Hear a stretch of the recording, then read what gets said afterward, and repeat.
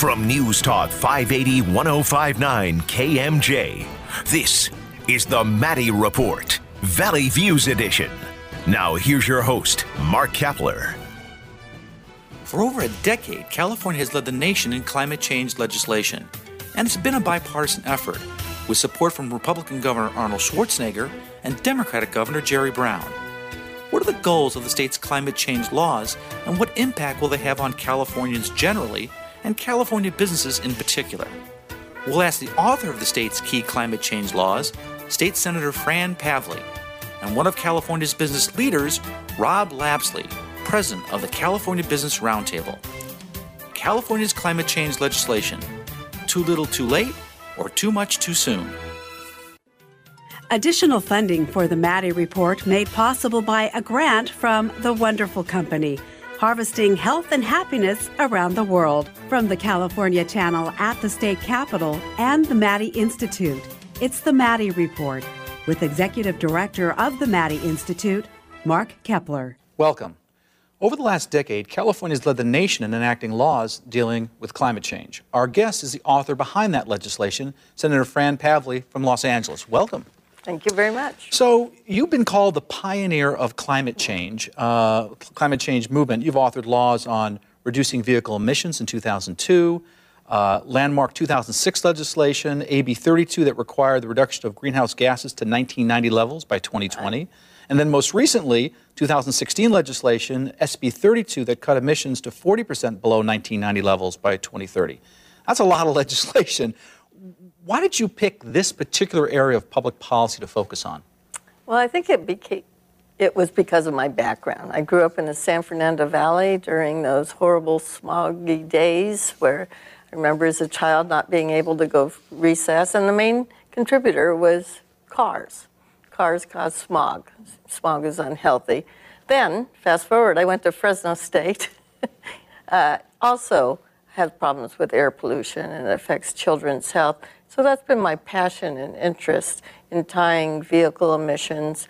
And there's a direct link between criteria air pollutants and climate change. Yeah, my brother lived in Los Angeles during the late 70s, early 80s, and I remember him telling me you couldn't see downtown. It was so polluted, but things have improved pretty dramatically since then. So AB 32, considered groundbreaking legislation in 2006, was the state's first major piece of climate change legislation.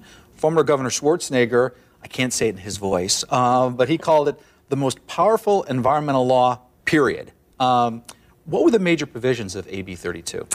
Well, I think the three that resonate with the public the most was the tailpipe emission bill that you referenced, and that's making all cars more fuel efficient, giving customers a broader choice of vehicles. That's why you see in the road now traditional vehicles, but also those hybrids or electric cars or hydrogen fuel cell. And so that's part of it. Also part of it is really investing in energy efficiency. That's sort of the low-hanging fruit. That's where you can get the most greenhouse gas emissions reductions for the least cost. So energy efficiency in appliances. It was very controversial to put an appliance standard on refrigerators.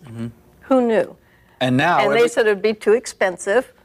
Other states wouldn't want California's model. Now other states all want California's model on energy efficient refrigerators, and it's saving homeowners money on their energy bill. Right.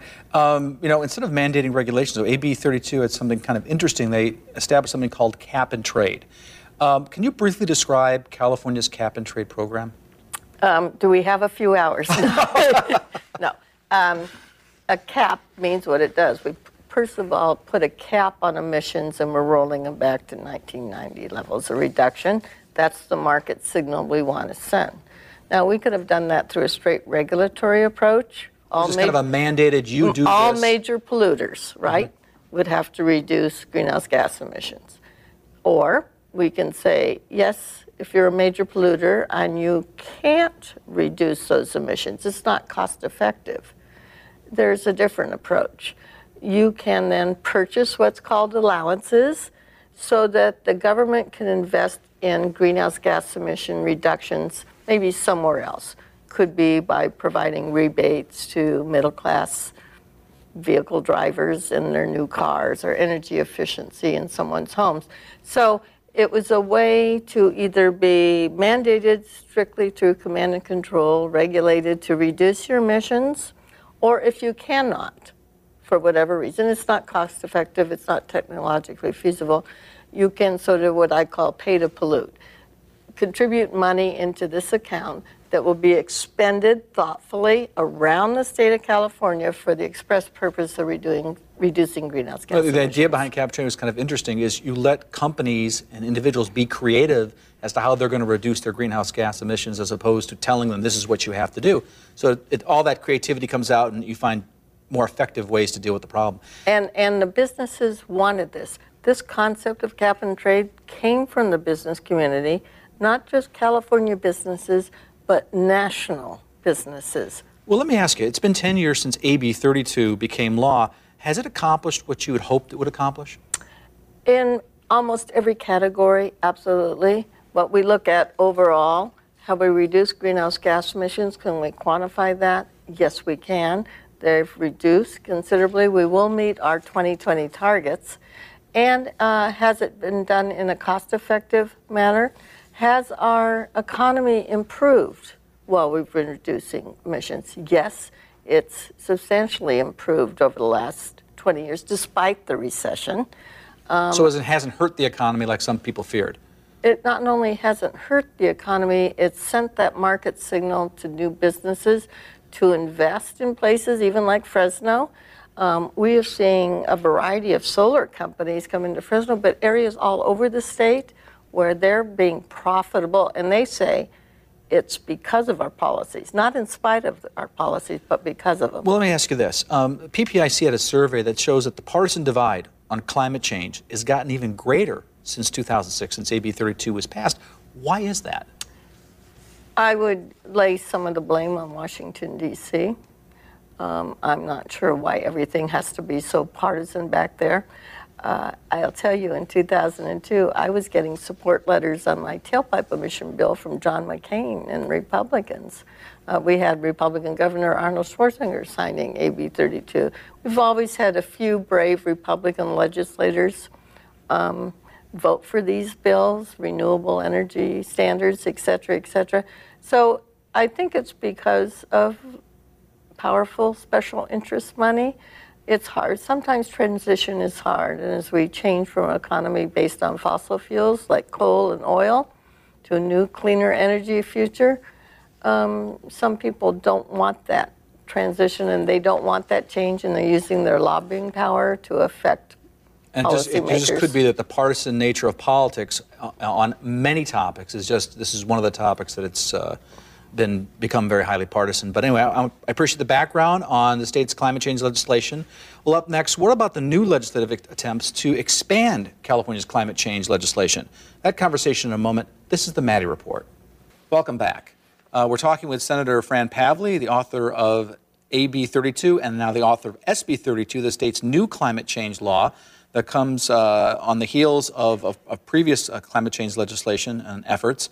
You know, what is in, so we got this new law, SB 32, passed by the legislature, signed by Governor Brown. What are the major provisions of SB 32? How does it expand AB 32?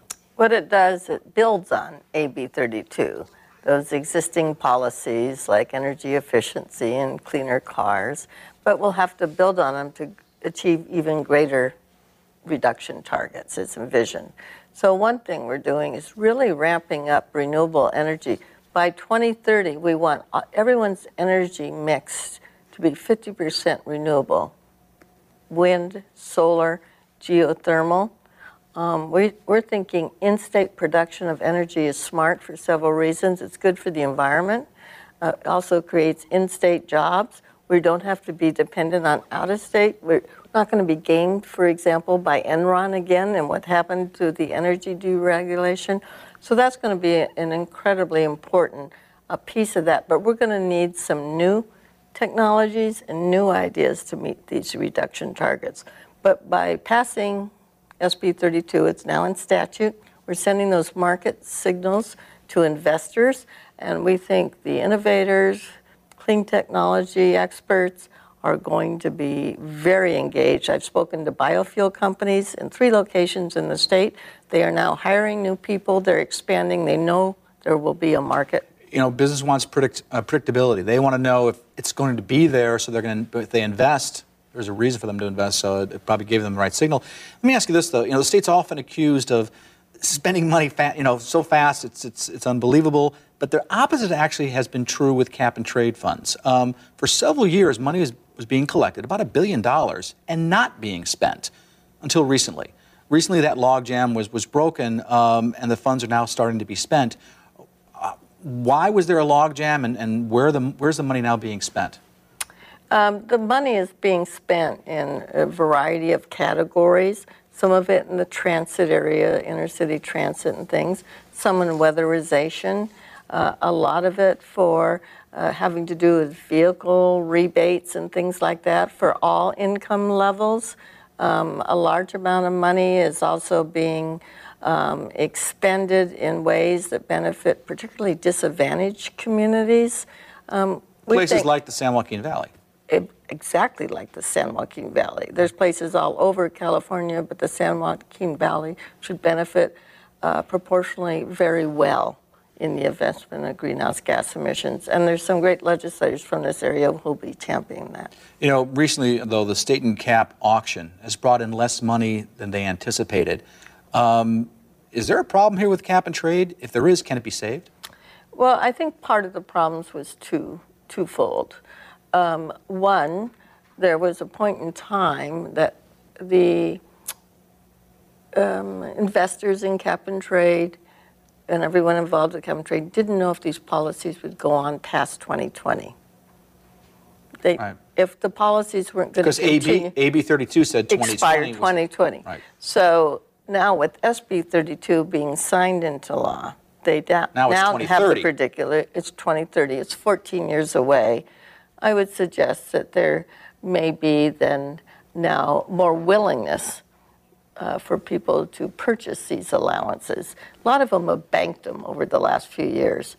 I think they wanted to wait and see. If they don't need any more past 2020, then why purchase anymore? So I think this will be helpful into having a more favorable outcome, perhaps in November, December, the next time we have an auction. Okay, so the signal's now been set. Let me kind of switch gears a little bit. California's Little Hoover Commission did a report a while ago that suggested while a lot has been done to limit greenhouse gases, much less has been done to adapt to the impacts of climate change. Do you agree? Do you think the state should be doing more to deal with the impacts of climate change? We have to do all of the above, frankly, and a lot of the things we can do to reduce greenhouse gas emissions also is a way to adapt to a changing climate. For example, let's take drought. That's one of the characteristics of climate change, less snowpack or less rainfall, we're going to have less water. Water conservation measures, that's a way to adapt, but it's also a way to reduce water and energy needs. 20% of all of our energy use is moving, treating, and heating water.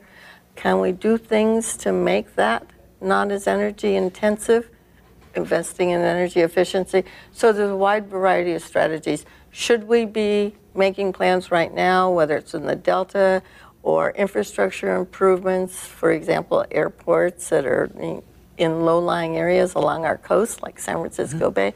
Absolutely. Thoughtful land use planning is absolutely critical, so local governments need to step up. Well, let me ask you one last question in this segment. That is, there's the major arguments against California's climate change legislation or effort has been it puts the state at a competitive disadvantage vis-a-vis other states or even nations. Business groups, for example, say it's going to cripple their industries. What is your response to that? We're finding so many success stories here. It's hard to find a lot of cases where that is true. We have more people hired in this new clean, sustainable field in jobs that are well-paying jobs. This is the future. You can invest, perhaps, if you want, in coal-fired power plants in other states. Most people are not investing anymore in coal-fired power plants. They know that's a thing of the past. So they have moved to this new energy space. And what we have to do in California is be very thoughtful in the transition, work with our existing businesses to make them competitive in the marketplace. We're sensitive to that. But I'm also personally working in other states. Other states now are really investing in this policy. Following California's lead. Well, I want to thank State Senator Fran Pavley for joining us. Up next, what is the business community's response to the state's climate change legislation? Is it an obstacle or an opportunity? That conversation next. This is the Maddie Report. Welcome back. So what does the business community think of California's climate change efforts? Rob Lapsley, the president of the California Business Roundtable, joins us to talk about the potential impact on the California economy. Welcome back to the Maddie Report. Thank you. Supporters say that California's climate change legislation is essentially you can have it all. Strong economy and a more sustainable environment. What do you think? So our response to that is that it has yet to be proven. So the California business community has been supportive of trying to achieve the climate change goals. If the science is there, recognize we have a obviously huge role to play, and we want to see a goal established that's achievable, but that would be able to provide balance to California's economy. So the most important thing for everyone to recognize right now is that we are only a couple years into this. The bill might have been passed 10 years ago, AB 32, but we're just really still starting the implementation of that. And we do not have enough information yet to truly understand the intended and unintended consequences of this policy, much less try and understand where it goes in the future. You know, kind of ties into my next question. That is, you've said that this new Senate Bill 32 was not drafted with an eye toward the lessons learned with AB 32. So what were the lessons that were ignored? Well, first and foremost is we yet do not have enough data on AB 32 on what the real impacts are, particularly to the average Californian. Case in point, that prices are going up for gasoline, prices are going up for electricity as a result of our climate change policies. That is hitting the average Californian right in the pocketbook, not to mention the costs that it's impacting on California businesses. We pay double the electricity price for manufacturing facilities in California than anywhere else in the country, at a minimum. Well, what about the argument that buildings are going to become more efficient? So yes, maybe the rates may go up, but you're using less electricity. Prove it. You want to see the data. I'm kidding. So this has to be now, we've set the goal.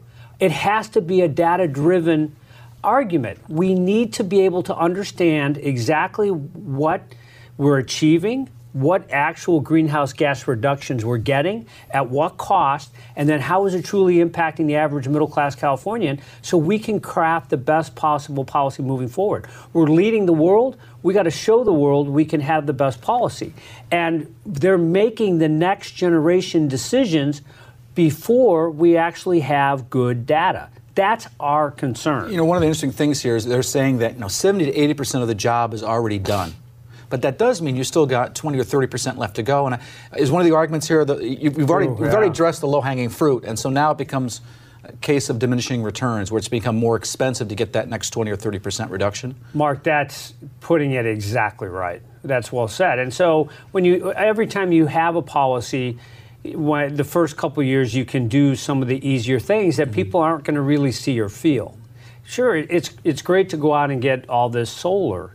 Okay, but the next round of decision making, I was just looking at it literally this morning of what CARB is talking about at their meeting today. And the next round shows that the main growth under this policy is going to be potentially in auto manufacturing. There's going to be huge declines in cement and all these other manufacturing areas that literally is going to drive business to other states. And it's in CARB's own discussions. Yeah, it seems like there are going to be winners and losers as this plays out. The ARB, speaking of the ARB, there was a lot of discussion last time about what their role should be. There was an attempt in a companion piece to SB 32, that is AB 197, sorry the numbers here, but it really focused on more legislative oversight of the ARB. Do you think that they struck the appropriate balance?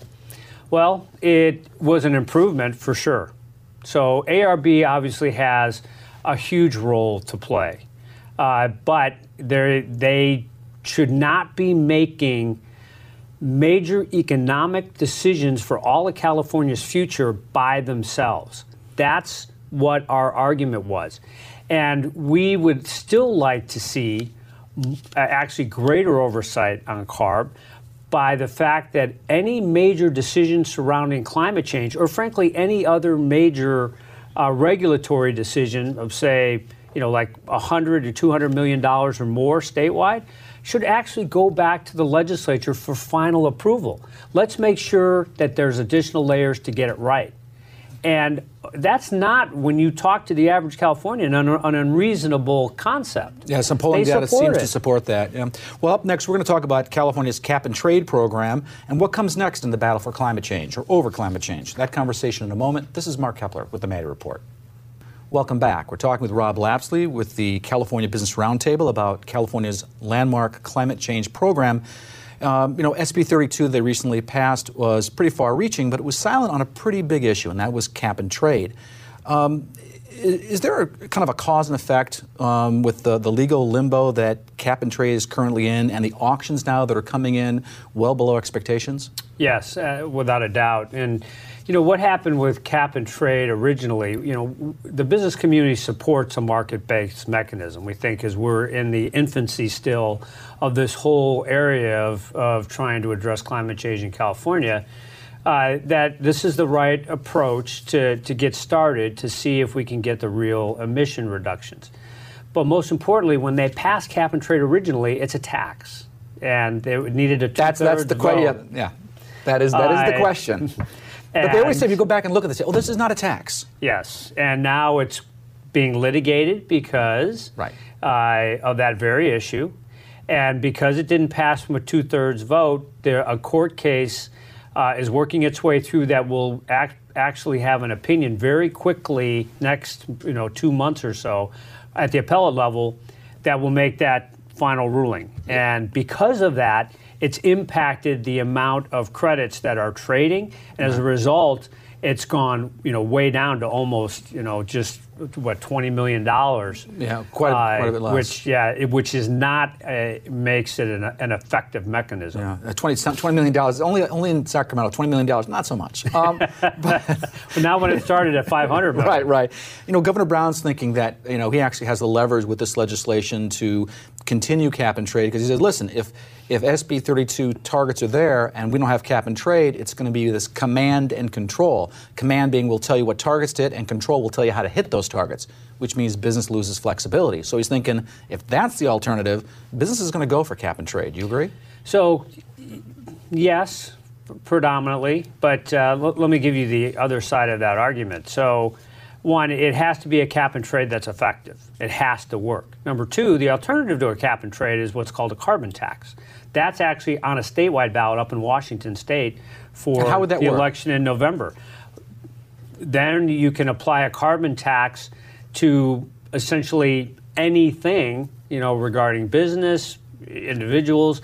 It's all in how it's crafted by the legislature and how it would work. You could put it in at the wellhead. You could put it in at the pump. Different ways. It's that three-letter word, tax. I think that would probably cap and trade doesn't sound, frankly, like a tax, and you call a carbon tax. It's in the definition. Well, cap and trade, ideally is a market-based mechanism that allows for credits to be traded at a level that provides balance in this. You only have to buy what you need. And by doing that, you're reducing your emissions, which the business community, I can tell you unequivocally, is working hard to reduce their emissions to be able to meet these the climate change goals. I want to ask you the same question I asked Senator Fran Pavley earlier in the show, and that is some recent surveys show that the partisan divide over climate change has gotten even greater since AB 32 was enacted a decade ago. Why do you think that is? So, it's interesting. I see data all over the board. I've seen some of that, that the Republicans are are more skeptical, if you will, on some of the climate change data where the Democrats are not. I've also seen data where it actually is kind of in the middle, where both of them recognize that there most likely is a problem and that it needs to be addressed. So it seems to be kind of a cyclical thing right now with what's happening in the news, depending upon when you take the poll, depending upon informing the opinion. But Republicans, I tend to be more skeptical of huge regulatory efforts from government in general, and I think anything regarding this is also a reflection of that. Well, let me ask you this one last question. That is, where's the future of climate change policy? Where is this going? Is there a way that there can be a mutual advantage here for both business and environmentalists in terms of climate change actions? Yes, and that comes with the intersection, ideally, of what they call a more green economy or green jobs. Now, from the Business Roundtable standpoint, we are tracking very closely the green jobs that are supposed to be happening under this policy.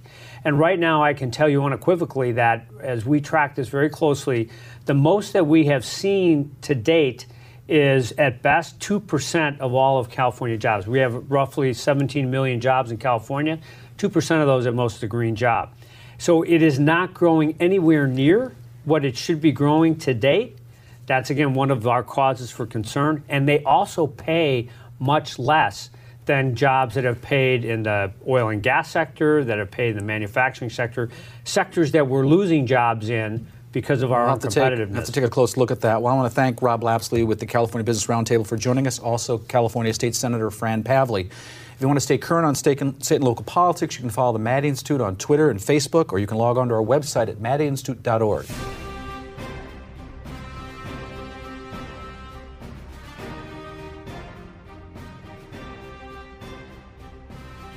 One area where the market may be ahead of public policy is the adoption of EVs, electric vehicles, despite the fact that the public policy goals are not insignificant. You're listening to the Maddie Report, Valley Views Edition, on KMJ. California has set a goal of 5 million electric vehicles on state roads by 2030. Is that possible? We'll ask F. Noel Perry, founder of Next 10, that recently commissioned a report on the road ahead for zero-emission vehicles in California. Additional funding for the Maddie Report made possible by a grant from The Wonderful Company, harvesting health and happiness around the world. Chevron's Coalinga oil field and Fresno County have been doing side by side for over 100 years. Learn more at doers.com. From the California Channel at the State Capitol and the Maddie Institute, it's the Maddie Report with Executive Director of the Maddie Institute, Mark Kepler. So will electric vehicles be as common in 20 years as cell phones are today? That's a real possibility, according to our guest, F. Noel Perry, founder of Next 10, who commissioned a detailed report entitled The Road Ahead for Zero-Emission Vehicles in California, Market Trends and Policy Analysis. Quite a mouthful. Welcome to the Maddie Report. Thank you very much, Mark. It's an honor to be here. So first, electric vehicles, EVs, that's an all-encompassing term. Let's break it down. What are the different categories of EVs? Sure. So electric vehicles are described as pure electric vehicles along with hybrid vehicles such as, for example, a plug-in Prius or a Volt. Also, we have a term called zero-emission vehicle, and I'll refer to those as ZEVs during our conversation. And for the state of California, when the state of California talks about trying to achieve its electric vehicle goal, it's really this ZEV goal. And the ZEV goal includes one more area in addition to pure electric vehicles and hybrids, and that's hydrogen cars. A fuel cell? Exactly. Okay. So historically, California's led the nation in EV sales. Are they becoming more mainstream? They are, and let me explain that California today has approximately 340,000 zero-emission vehicles, and if you look at the percent of market share of all cars in California, that's approximately 4.5%.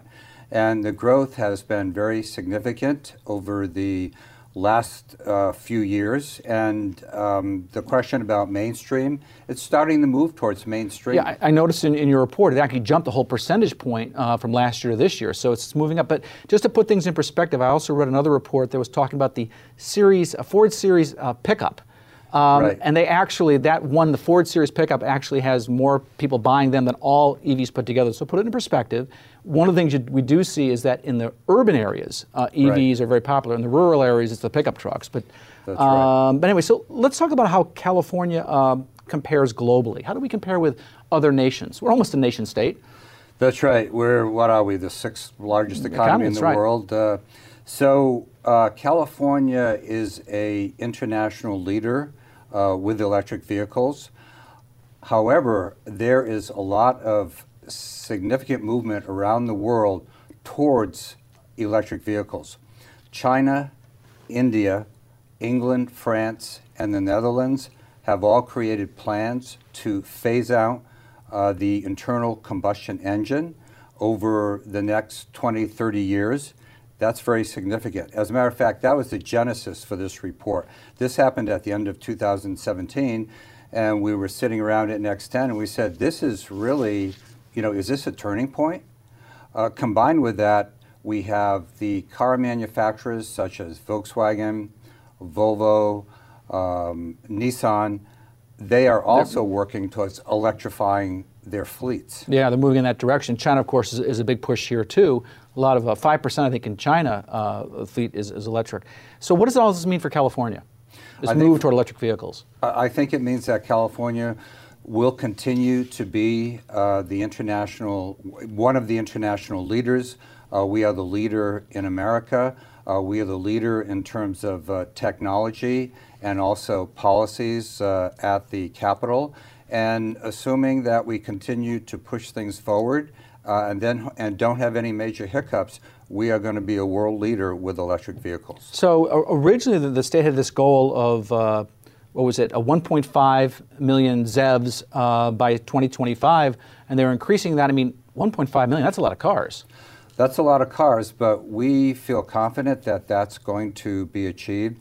Our report indicated that we're on track to achieve the 1.5 million ZEVs by 2025. When that original goal came out, they were talking about a 35% increase annual growth from 2013 to 2025 to hit that target. You're actually going faster than that, so you don't even need that amount. It's quite a bit less, I think 20% annually now? Absolutely, that's correct. So we need to hit about 20% per year going forward, and it is definitely doable. Okay, so up next we're going to talk about some of the factors that are driving the adoption of EVs. That conversation in a moment. This is the Maddie Report. Welcome back. I'm Mark Kepler with the Maddie Institute. We're talking with F. Noel Perry, founder of Next 10, a nonprofit focused on innovation and the intersection of the economy, the environment, and quality of life issues in California, about a recent report that Next 10 did about the market growth potential of EVs, electric vehicles. So a big issue, obviously, is price. What is the current cost of electric vehicles compared to regular internal combustion gas cars? Sure. At this point, electric vehicles are still more expensive than fossil-fueled cars, but these prices are coming down. Our study looked at the life cycle costs of about 17 different models, both EVs and fossil-fueled cars. And what we found is that the Nissan and the Smart Car are becoming more price competitive with fossil fuel cars, because one of the major things important about electric vehicles is that they have very minimal maintenance costs and the fuel costs are less than a gas-powered car. One of the things you mentioned in your report, you cite some statistics and some surveys that talk about, the cost of cars, but they're doing it based on, it was a Rosted and Ferry, I believe, was the name of it, 2014 study, that they were saying average use of 12,330 miles. Exactly. But then when you look at U.S. Department of Transportation, they're saying that's not California. California, we like our cars, and we drive a lot more. It's like something like 14,435 miles. So the numbers are better or worse with the higher number of miles traveled in California? Yeah, so we did the report, we did the study looking at the 14,000 miles. That is assumed to be the average travel amount of Californians. And the electric vehicles are becoming more and more competitive when you look at them over 5 years, 10 years, 15 years. They begin to pay for themselves. They're not there yet.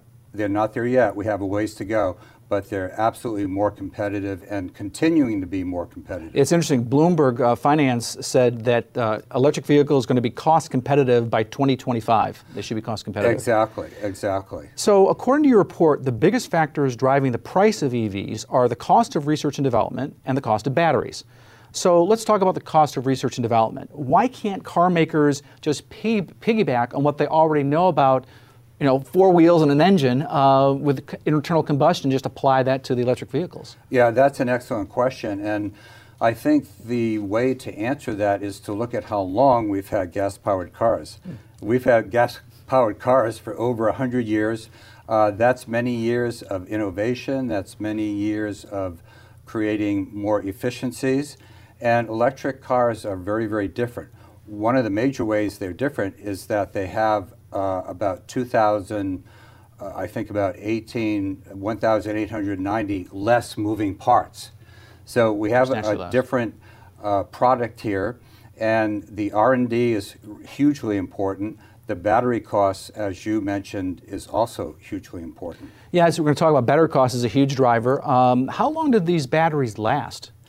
That's a great question, and I can only answer generally because we didn't really go deeply into that into our report, but I would just, it's maybe kind of a cop-out, but I just say that for different vehicles, they last different amounts of time. Some are more efficient than others. Some are more efficient than others, but the important thing that we learned in that report was that the cost of batteries has gone down 74% over the last 6 years. Yeah, from 2010 to 2016, a drop of 74%. That's pretty significant. It's very big. So to replace a battery, getting to be less expensive. Absolutely. So what about the supply constraints? You know, batteries have to be put together, and they require things like cobalt, lithium, graphite. I assume those prices are really starting to spike now. What effect will that have on battery prices? Right. So the supply constraints that you allude to relate more to political happenings in different countries of origin from where these products come from. We're talking about cobalt. We're talking about lithium. And Congo is a big producer of cobalt. Exactly. And so there are different battery manufacturers that are looking at different materials, alternative materials, to be able to make batteries without some of these other products, these other materials that we're talking about.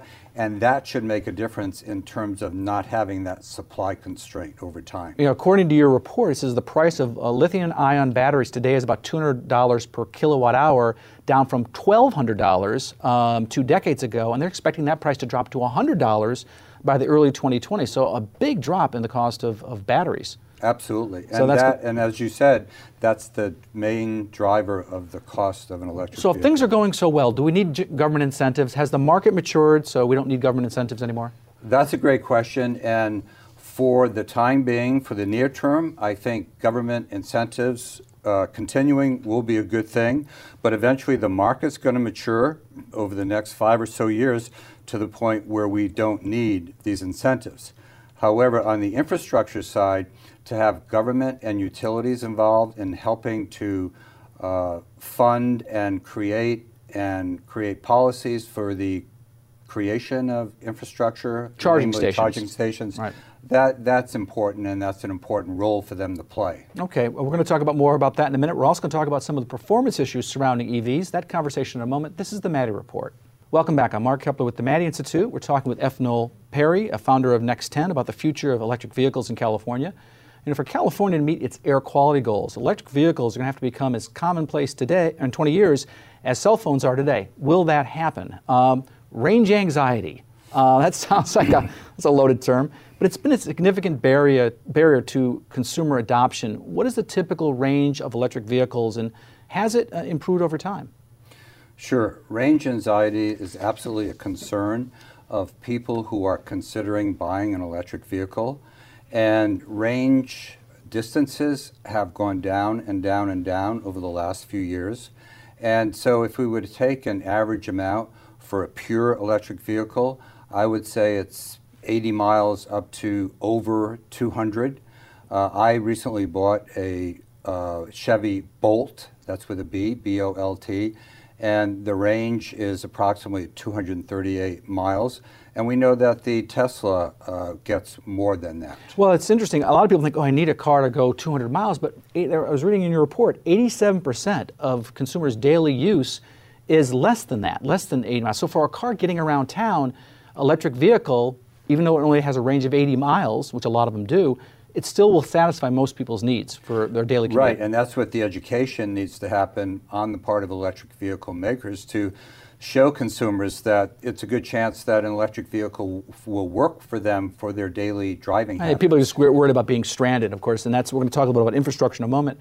What about consumer choice? How many EV models are out there for consumers to choose from? Sure. There's 150 electric vehicle models around the world. China offers 75 models. In California, there's 25 to 30 models in the major metropolitan areas. But unfortunately, in the rest of the U.S., for the most part, there's 7 or fewer electric vehicle models available, and that's what's going to be changing and increasing over time, we hope. Your report says that there were 25 electric vehicles introduced in China in 2016 alone. So a big increase, and that also impacts purchasing, right? People have more choices, more likely that they're going to buy one of these cars. Another big issue is convenience, and that is the time it takes to recharge an EV. That's a big issue. It's been a major barrier to adoption. What is the current state of these public charging stations? Sure. The amount of time that it takes to charge an electric vehicle varies significantly. For the Tesla with the supercharges, it can be under an hour. And then for others, it might be 3 to 4 hours. And for other cars, it might be 6 to 8 hours. And for other electric vehicles, it might be an overnight charge. And as we talked earlier, it's very, very important, and this is happening. Charging times need to go down for convenience so that the incentivization for the consumer is greater. You know, it's interesting that majority of EVs are charged at home. So it's actually, you plug it in at night, who cares, right? Exactly. But there's a lot of renters out there in California with the price of housing, a lot of renters, particularly in the urban areas. What is the state doing to address that problem? Sure. That's a very important issue because probably half, a little less than half of Californians are renters, many of them in multi-dwelling units, and it's almost impossible for them, if they don't work with their landlord, to have a charging station. So I know that the state is looking at different policies to try to create the possibility for this. And this is an area that is going to require some innovation in terms of policy thinking on the state. And I was reading the report, I found something very interesting in it, and it was talking about level 2 charging stations that take 2 to 4 hours to charge a car, a cost between $1,000 and $2,000 essentially to create these stations. But if you do a fast charging station, it's a lot more expensive, $14,000 to $91,000 for that, saving time. So do you think there's going to be kind of a new supercharging technology out there that's going to change things? Honda is working on a supercharging technology with some new batteries that they're coming up with that apparently can reduce the amount of charging to, I don't exactly know whether it's 30 minutes or less than 30 minutes. It was actually less than 30 minutes in your report. Less than 30 minutes, correct. That's pretty fast. That's fast. I think it goes down as low as 15 minutes. Right, 15 Go in and minutes. get a cup of coffee, you know, check your Twitter feed or whatever, and your car's ready to go. Exactly. So that's pretty fast. You know, one thing you mentioned, I want to just touch on this before we end this segment, and that is maintenance. It seems like you're talking about the number of moving parts of an internal combustion engine gas car versus an electric vehicle. Seems like EVs would have a distinct advantage over gas engines because of that in terms of maintenance costs. Absolutely. As I mentioned, I recently bought a Bolt, and I'm sitting in the dealer room talking to the gentleman, and he presents a contract. The contract was only for tires. That was my maintenance contract for tires.